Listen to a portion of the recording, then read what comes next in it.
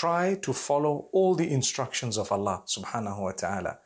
We are human, we're weak. Yes, we may not be able to fulfill everything at once, but we need to acknowledge that we should be fulfilling X, Y, and Z, all of it.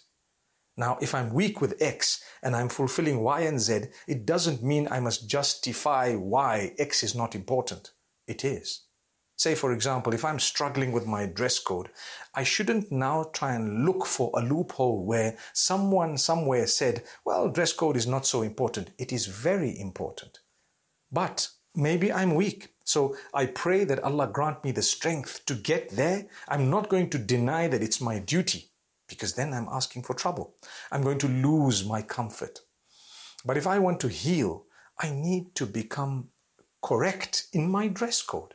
And I need to stop this competition that the globe wants me to dive into of fashion and design and what I look like and what I have. It becomes such a rat race that we lose focus that the main aim is to prepare for your hereafter, because this world is temporary. Some of the happiest people were those who never used makeup in their lives. And I'm not against it, but I'm just giving you an example.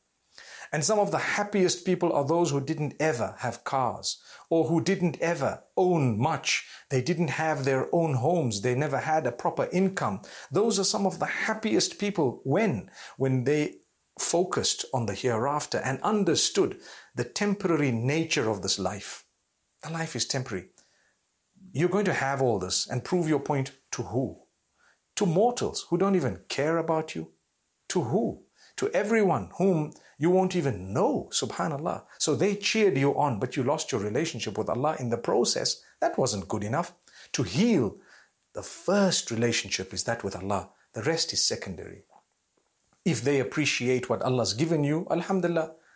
People nowadays, they're not even happy with what they look like, subhanallah. So Allah is saying, enter into submission in totality. We gave you your looks, we gave you everything, be happy with it. That's good.